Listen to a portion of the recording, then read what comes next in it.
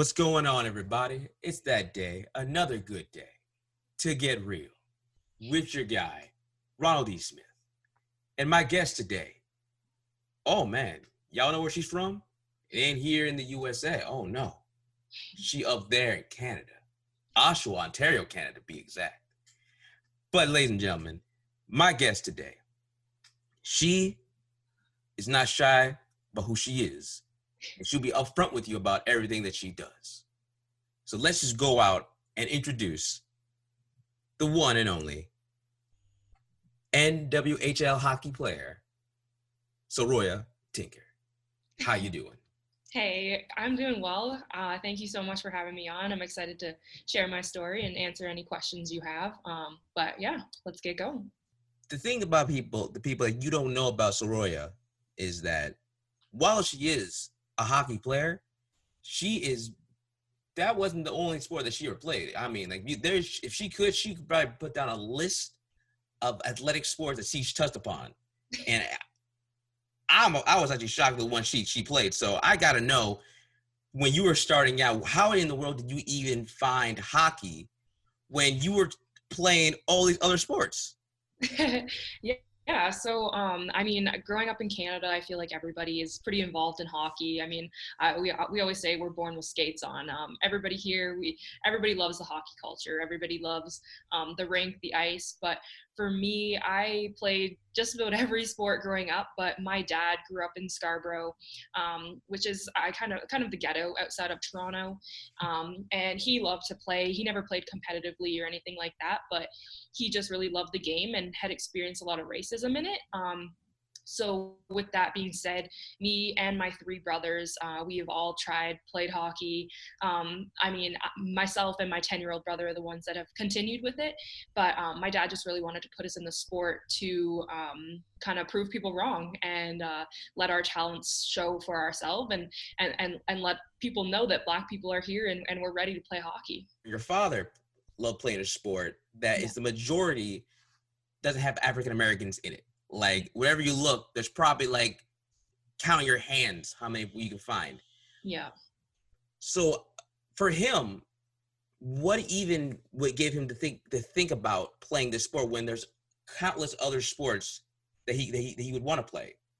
Yeah, I think in Canada is just one of those things that everybody's kind of accustomed to just because everybody loves hockey and we got the snow up here, we got our outdoor It's rink, cold up there. we've got all that stuff, right? So I think for my dad, he just really enjoyed being on the ice and being that being different from everybody else at the rink. My dad is an amazing person. I love my dad so much, but he's the most kind and like loving person ever. So he's very non-confrontational, and I think that with that being said, that he wanted to put us in the sport to kind of follow in his footsteps and make that path for other people.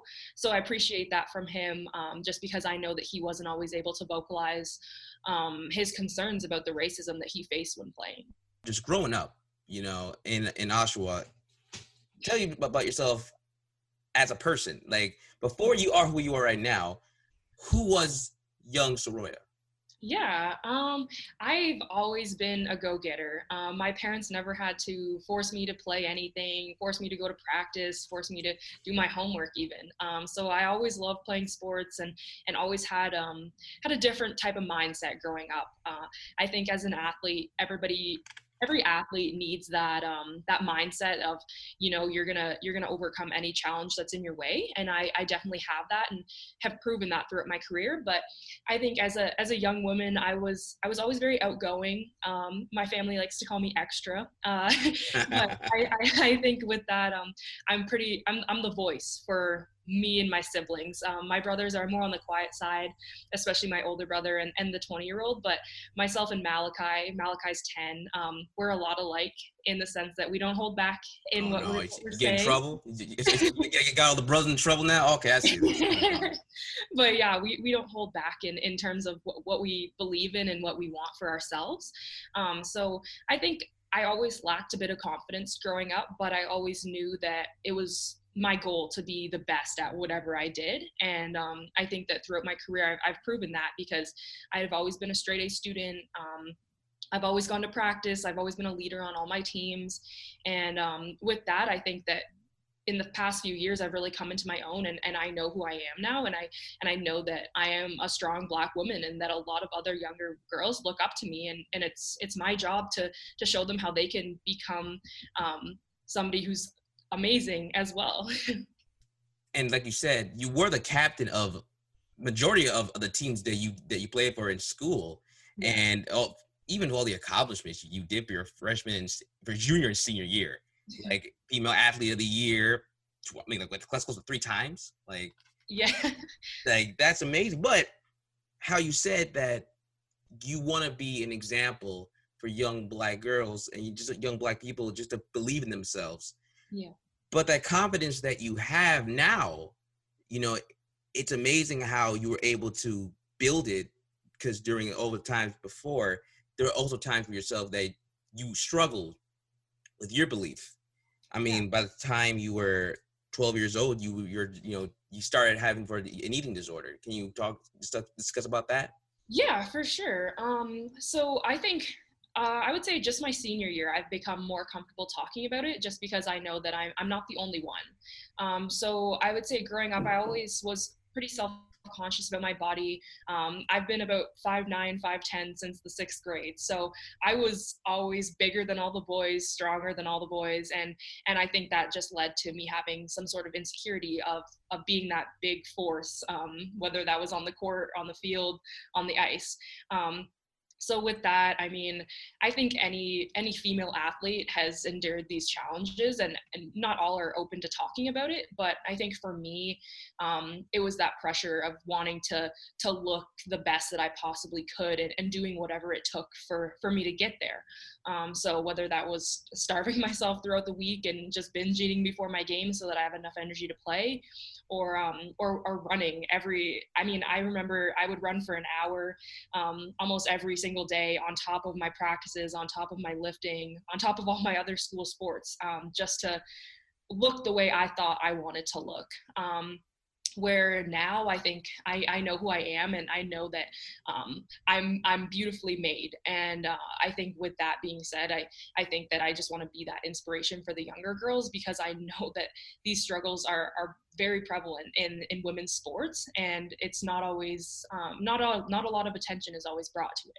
So I think it's important for all women to be comfortable in their own skin, and not feel the pressures of trying to fit in and look a certain way. And for this, because that's a lot of stress on yourself. I mean, look, like you said earlier, you were a straight A student. You know, Yes. you always bust your butt every time. But now that mental self of yourself is of saying that you don't like yourself. You're always looking yourself in the mirror and saying, I don't like this, I don't like that. And you're just working yourself to the bone. Yeah.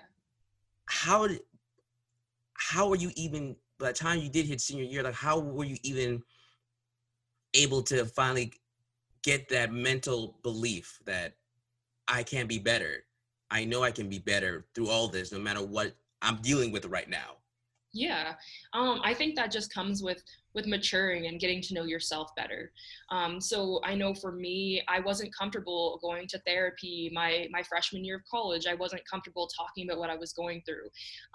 But along with that, it just led for my troubles to get even deeper and deeper.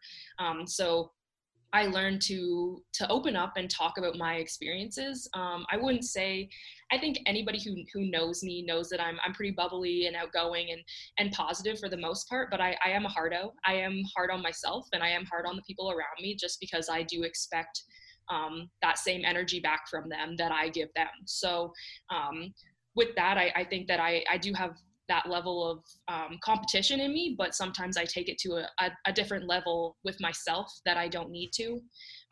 Whereas I need to know that I'm good enough, and know that I'm okay, and know that everything's going to be all right, and let people get to know me. So I often have a straight face. I'm a pretty straight faced person when I'm playing, which often leads for me to look like, I guess, the angry Black woman. But that's not the case when people get to know me. I'm not the angry Black woman, and I think that when people get to know me, they often see that and respect me more for being able to open up and get to and allow them to get to know me. Building off that, Mhm. especially with everything that's clouding your mind, and then overcoming those thoughts and those ideals, then the decision comes for yourself when, as for every student, when the time you reach senior year, you gotta decide which school to go to. Time Yeah. to go to college, and you're from Canada, and so I would love to know where the decision came for you to go to Yale. And side question too, were there other schools that were on your mind as well? I would say my recruiting process started probably in the ninth and 10th grade, receiving emails and phone calls from state schools, Oh, and they then want you eventually, quickly. Look at that. yeah, and then eventually the Ivy Leagues. Hockey recruits very early, which I think isn't very helpful for younger women. But again, that's how the NCAA recruits us. But I would say by the end of my 10th grade year, I was still a straight A student, still very focused on school and love to learn. So with that, I recognized my offers from my state schools and other schools that wanted me to play for them, but at the same time, I knew as a woman in sport, I'm not going to make $1 million playing hockey. So I figured that it would be best that I use my intelligence and let it take me to an Ivy League school.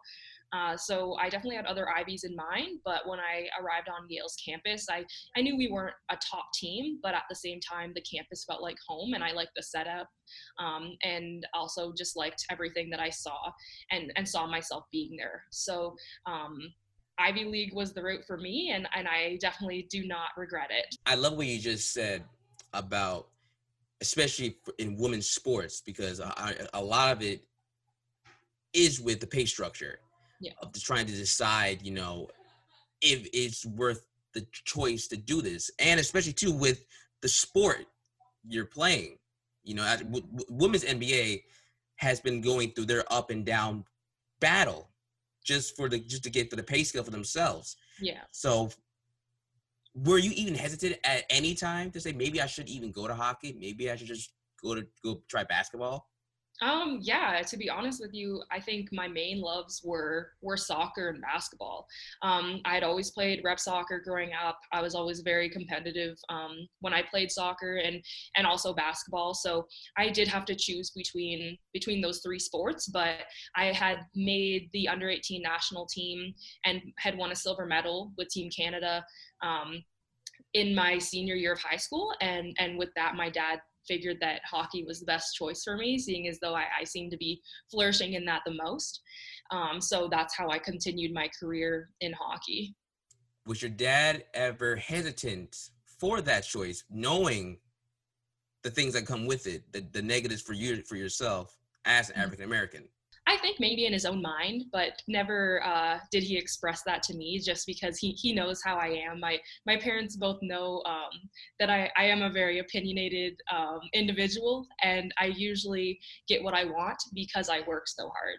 So and they also know that I am the type of person to be very straightforward and blunt with others when needed. So I think my dad knows that I can hold my own, but at the same time, he did know the struggles I was going through all the way up. But again, my dad's a very positive and loving individual. So he always told me those comments should go in one ear and out the other, and just to prove people wrong. And also too, let's just get this out the way. How do you feel about America as a Canadian? Are when you look at us, you're around us, are you like, my goodness, you Americans are just the craziest type of people? Okay. Yeah, I think being in the States, it is a different experience, a different attitude. I think that Americans have a sense of pride that Canadians don't necessarily have. And with that, I do believe that when the times I've been in Canada, people have been they're more kind and considerate. Yeah, I bet. But Yeah. at the same time, I would say a lot of my memories of racially charged situations in hockey have come from my Canadian teams as well. So in that aspect, I think it's pretty equal. But I think as with general attitudes, I think that there is a different sense of pride in the States. And now with you in Yale, through the years that you were playing there, you also, for your freshman year, you were also battling some other things as well. You fell into a depression. So where did that come from? Was it being homesick, or was it something other than that that was bigger fully for you? Yeah, I think the moment any student steps onto Yale's campus, they kind of question their place. Um, I think that it is a competitive atmosphere there. Everybody, not that you're competing for spots in class or anything like that, but everybody is around the same level of intelligence. So whether that's speaking up in class or just expressing how you feel in certain situations, I think everybody at Yale is very confident in doing so. Um, and my freshman year, I think I struggled finding a sense of belonging, maybe thinking that I wasn't smart enough or good enough to be at Yale. But also with my team, I didn't necessarily feel like I was being included. I didn't feel like I had a family or friends outside of hockey. So I think my sophomore and junior year, I made a stronger effort to reach outside of the hockey boundaries and reach out to other teams. So anybody who knows me knows my two best friends, my two girls. They're on the soccer team at Yale. Those are my girls, you know. So I think that I definitely needed to reach out and find friends elsewhere. So I think my depression definitely led from me feeling like I was lonely and not having a place on campus. And it's so hard because especially too when you're not from an area, Yeah, you're alone, and then you're trying to group in with teammates that you think we'll bond, we'll become best friends, but half the time is for any athlete that's not the case. But it's also yeah, college, you meet new people and you can meet friends anywhere, just like you did. yeah. But as to bring it up to again, as you've always been saying, you're not one to shy about who you are, and you're blunt of who you are. At one point during this, you did say that you hated this game. You hated a game that you were not only very great at, but a sport that you thought you could build something on. Mhm. So when did that even cross your mind? That became the main thought in my head when I felt like hockey just became a chore and it felt like it was my job outside of school. So I just remember coming into the rink with my headphones on. I mean, maybe interacting with a few teammates saying, hey, how was your day? But also knowing on that same end that they didn't necessarily care how my day was, which was upsetting to me just because I didn't feel like I was included and had many friends on my team. And I don't have I don't have trouble making friends, but I just felt like I didn't necessarily connect with anybody. So that led to me just putting my head down and putting the work in that I needed to do in order to be that shutdown defenseman for my team, regardless of whether they showed that same energy back to me. So I think when it became a chore and when it became my 40 hours a week outside of school job, that's when the disconnect happened and made me hate the sport and make me not want to be at the rink. But overall, I think from that, I've learned that having coaches that make an effort to get to know you can change the game completely, because that's what happened for me my senior year. What did your coaches do to help bring that love back for you for the sport? My freshman, sophomore, junior year, we had one coach that didn't really listen to my concerns. And then my senior year, we had all new coaching staff, which I was very worried about, but at the same time had faith in.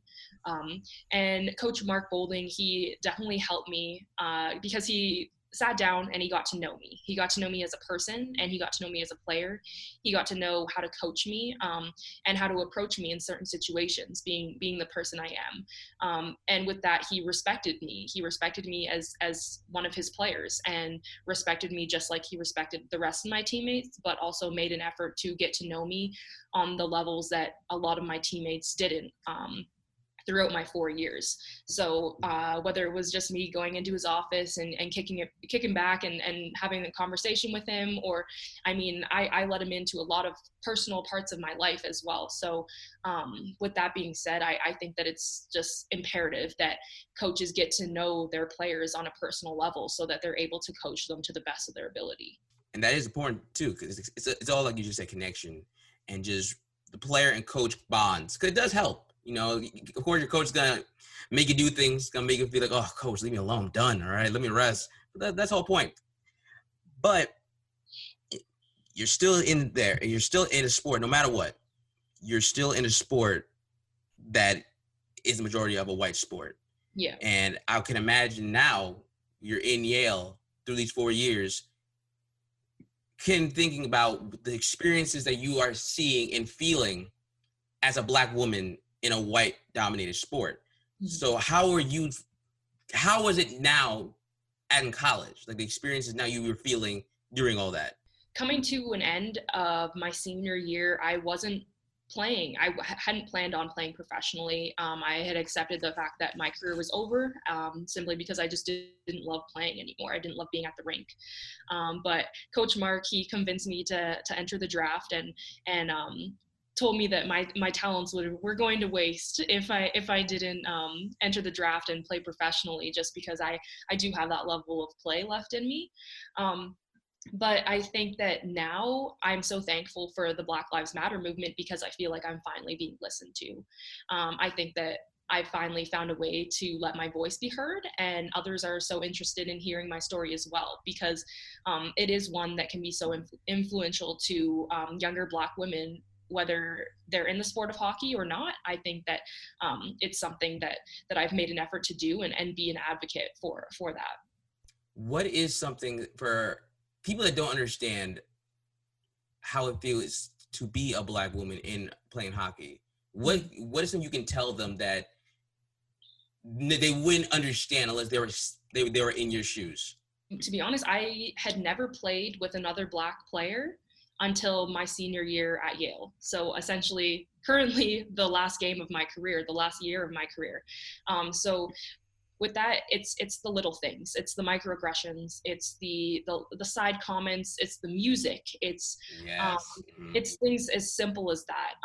Because like, I know for me, I don't enjoy listening to country music to pump myself up for a game, so I have my headphones in, and it seems like I'm being ignorant towards my teammates, which isn't the case. I just have a different way of pumping myself Different up. taste. Yeah. Or the example that I love to use is Kirsten Good. I call her Goody.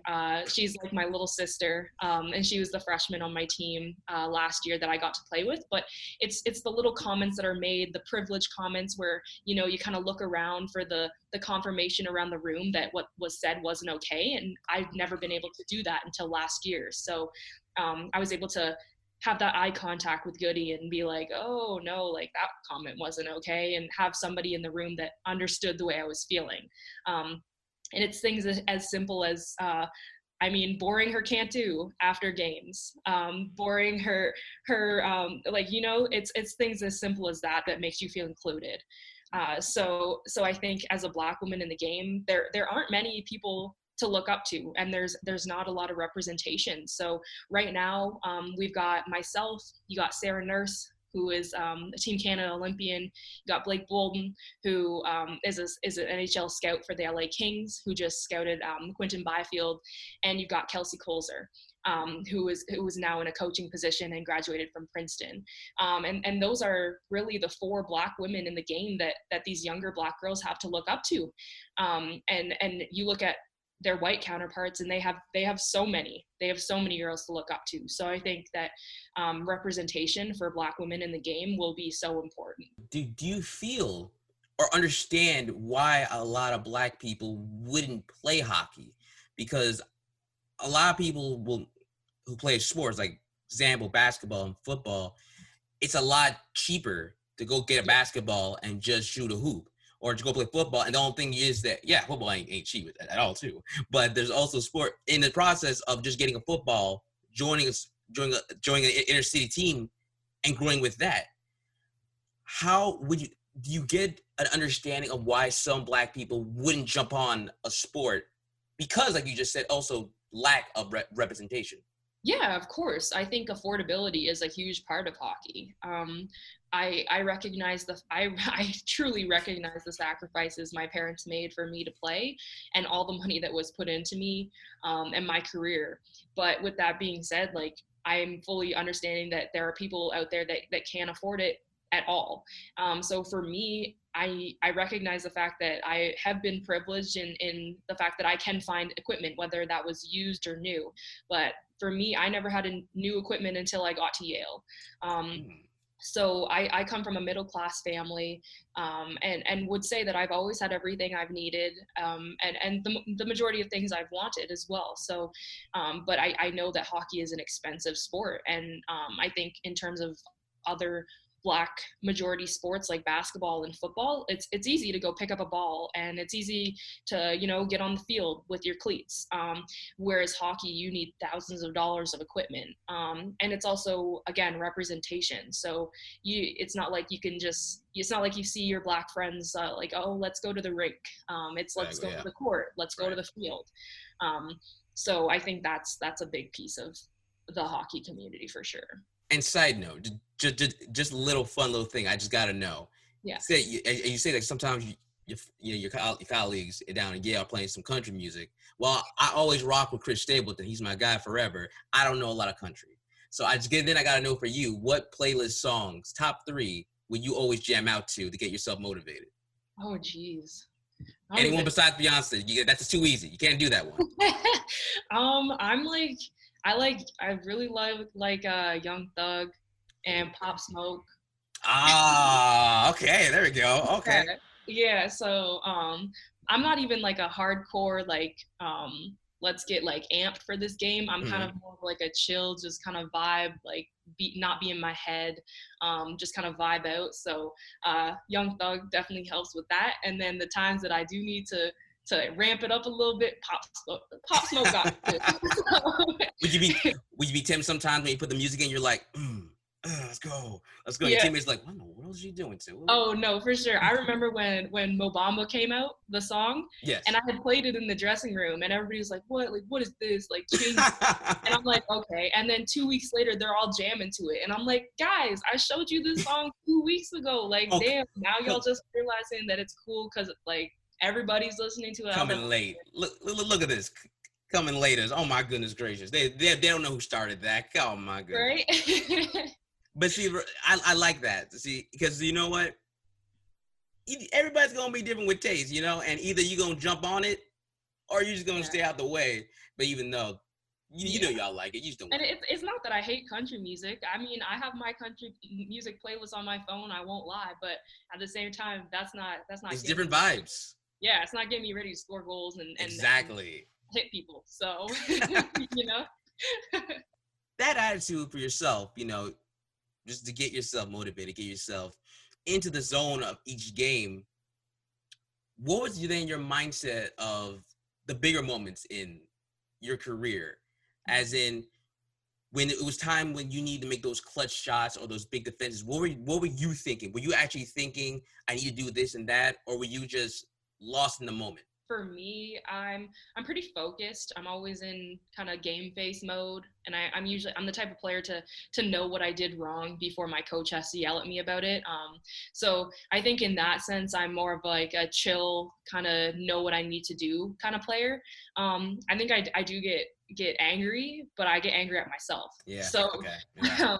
I think in that sense, I think I'm more of a calm, collected type of person in my own head, which might not always, be my outward response. But at the same time, I think that I can get things done when they need to be done. Through your experience of Yale, what could you say about that whole time? Because then when you were at that time thinking about getting persuaded and motivated to think about going professional, what other things were you thinking about doing if this wasn't going to work out? Yeah, so I double majored in the history of science, medicine, and public health, and sociology. So with that, I was pre-med my freshman, sophomore year, but I mean, that kind of takes over your life. So I decided not to be pre-med anymore. But at the same time, I've always been interested in medicine and the public health field. So if hockey wasn't going to work out for me, and I mean, all my advocacy wasn't going to work out either, I think I would definitely be somewhere in the public health track, whether that's pharmaceuticals or public health administration or hospital administration, whatever that may look like. But I definitely have other career aspirations outside of hockey, and make sure to fulfill those when I know I need to. And for every athlete, you know, the sport isn't long. Yeah. and God forbid anything can happen to any athlete. Mhm. So the thing of the future, while you're also enjoying the career, is also very smart. Yes. My name is Ronald E. Smith. I'm speaking with Soroya Tinker. And you brought this up earlier, and I wanted to save it till now because it represents a lot of this year. Because while you were drafted this year, and that's an experience not a lot of people can, and I know that probably meant so much to you. But through graduation, Mhm. through getting drafted, we also were dealing with a pandemic. Yes. We were also dealing with the Black Lives movement that has been hitting not just America, but just around the world. Yeah. So I would love to know, through the moment that it all was going down, where were you during George Floyd, and at the moment, what were you thinking and what were you feeling? Yeah. So I actually was at home in Toronto with my family, and I think, I mean, it was heartbreaking for everybody, obviously, um, and I think that right then and there, I realized that my voice does matter, and so does every other Black person's voice. Every Black person's voice matters, Yes. whether that's my career as an athlete or somebody in the professional world. Um, but we all matter. And with that, I think that that's when I decided to speak up and share my story via social media and let everybody know that there needs to be improvements made specifically in the hockey community. Um, so I was definitely at home with my family grieving. It was hard in terms of my 10-year-old brother asking questions and wondering if he was safe and wondering um, what he should be doing. And as a 10-year-old, I think that was just so heartbreaking to hear from him because he was scared, and I definitely don't want that for any of my brothers. So I think just allowing my family to grieve and grasp a better understanding of how these things happen in the US and how Black lives haven't mattered a lot in American society over so many years as it's systemically ingrained in American societies. So with that, I think that a lot of grieving was done, a lot of self-reflection, um, and a lot of hardships between my friends, other colleagues, and my other Black counterparts that I interact with on a regular basis. What hard conversations did you have to bring up or talk about with your close friends and your friends who weren't Black? Yeah, I think I had a lot of teammates reach out to me, and I mean, whether it was them apologizing or them recognizing their faults or recognizing what was going on in the world. Obviously those apologies are very much appreciated, but at the same time, I think a lot of my conversations revolved around anti-racism work and what it meant to be anti-racist, and how it's not enough to just not be racist. It's a must that you have to be anti-racist in this society. So I think a lot of those conversations I had revolved around me giving people action-based steps towards allowing themselves to view themselves in our shoes as Black people and start their anti-racism work. And as an athlete too, because while you're also an African American, you're also an athlete. Yeah. And the one thing that fans clearly in this world we've seen, they do not like when politics and sports come together. They have been very outspoken. While athletes have been outspoken, whether it be in the NBA, WNBA, and MLB, talking about Black Lives Matter, hockey also stepped up to talk about Black Lives Matter, but fans were not about that. Yeah. So as an athlete, how do you keep your voice out there? Because you're not afraid to talk about it, but fans don't want you to talk about it. I think that goes along with just me being unapologetically myself. I think that it's easy to see the negativity in the comments made and the tweets towards me and whatnot, but it's also incredibly easy to ignore as well. Just because I know who I am and I know what I stand for. And I think that you need to know that in order to continue advocating for what you believe in. So I think the negativity goes in one ear and out the other often. As hard as it is mentally tiring and taxing. But I think that I know who I am and I know what I stand for, and I want to be able to be that voice and continue to do my advocacy work through whatever comes my way. What would you want to say to the people who are telling you, to shut up and just keep playing? I honestly would like to tell them to reflect on themselves and reflect on their own personal experiences. Just because I know that their hate and anger in their comments doesn't come from what I said. It comes from deeply rooted issues that they have. Right. So in that sense, I encourage people to look into themselves and learn where they've gone wrong and where they've been miseducated, and to re-educate themselves, because I know that that is not my fault. It's also not my fault. It's not my job to educate them. But at the same time, I do recognize that there are gaps in people's education, and I think that it's up to them to educate themselves, and that's on them. So I will provide as many resources as I can and provide myself as a resource. But if they're not willing to open their ears and listen and read and educate themselves, then that's on them. See, blunt, not afraid to say one thing. And see, with that and everything that you and all of us experienced through all these moments and the growth of the movement, and just trying our best to educate ourselves and just to keep everything alive and push for change. For you, you also were able to push yourself out there to get more involved in a lot of things. So I'd love for you to speak upon that. Yeah, so I'm so happy that I decided to use my platform and have a voice, because I've been involved in multiple things that have influenced the hockey community. And one of my main volunteer positions currently is with Black Girl Hockey Club. The owner of Black Girl Hockey Club, Renee Hest, is an amazing, influential woman, and I look up to her a lot. And with Black Girl Hockey Club, we were actually just able to provide scholarships to Black women who submitted their applications, and I was part of our scholarship committee. So it was so amazing to read over these applications. The girls had to send in their report cards and answer short essay questions, and we were able to narrow it down and provide these girls with scholarships between $1,000 and $5,000. And these are little things, but they go a long way, whether that's supporting their love for the game or supporting them economically so that they can continue to participate. But I think that if I didn't use my voice, I wouldn't be involved in things like this. And this is what I feel like I have been set out to do, and this is what I want to continue to do, and love myself and love the position that I'm in. So I definitely would like to continue advocating for such issues. But for yourself, then, how do you keep your mental state good? Because a lot of this can be taxing.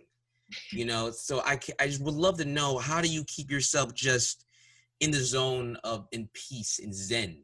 Yeah, I think a lot of days are very overwhelming. Yesterday was definitely one of those days. But for me, I resort to music a lot. Anybody who knows me from Yale campus, I always have my headphones in, always listening to music. It only really pauses when I go to class. So, so music is a huge outlet for me. Also, I have always enjoyed art. I paint. So one of my zen things to do is to paint. I use oil paints and just kind of sit and jam out and just paint all night, really. So I think that's one of my main releases. But obviously, I've got working out, training and eating healthy. But really, music and painting is it for me. Oh my goodness! So see, you guys hearing this? Once she's retired, she's gonna be a top artist. Oh my goodness, y'all better buy these paints too. Don't you hide out now, okay? Yeah. And it's hard, you know what I mean? Like what you just said, what keeps you balanced, to keep yourself keep pushing on. Everybody needs to find that, because especially this year alone, it's been so stressful. Like a lot of it feels like it's always negative after negative after negative. Yeah. So if you could tell anybody who is listening to this and they are feeling the same things you're feeling, and this year is coming to a close in the next few months, what words would you give them to keep them happy and to keep them looking towards the future? I think to just let people sit back and realize what makes them happy, whether that's eating a bunch of food or taking a warm bath or painting like I do. I think that it's so important for people to find what makes them happy, and whatever it is that makes them happy, to accept that and be unapologetically them. Um, I think that it's so important to embrace yourself and embrace your own personality, and embrace your own flaws. So I think when people are able to be unapologetically them, they really come into their own, and are able to stand up for themselves and love themselves on a whole other level than they ever I like that. have. That's some honest good words right there. For sure. And now that you are a member of the Metropolitan Riveters, you know, and as this, you like everybody else, soon you would hope to get yourself with your team and move on for the future, but you're also still advocating for Black justice and Yes. just representation in hockey.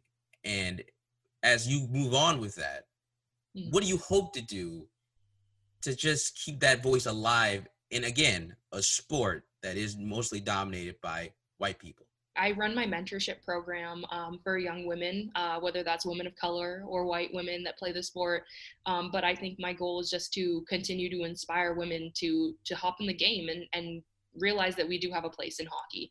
I love interacting and love receiving messages from young girls that look up to me and that I can provide advice with. So whether I have to hop on a Zoom call or reply to a bunch of DMs, I'm always down to do it, just because I know that I didn't have that person when I was growing up, and I didn't have that representation to look up to.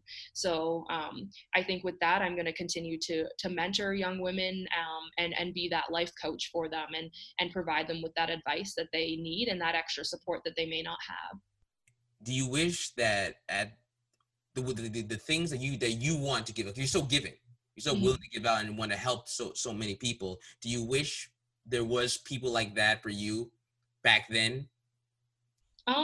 Of course I do. Yeah, I think that it would have changed the I can't speak. I think it would have changed my whole career. I think I would have had somebody to look up to and somebody to model myself after.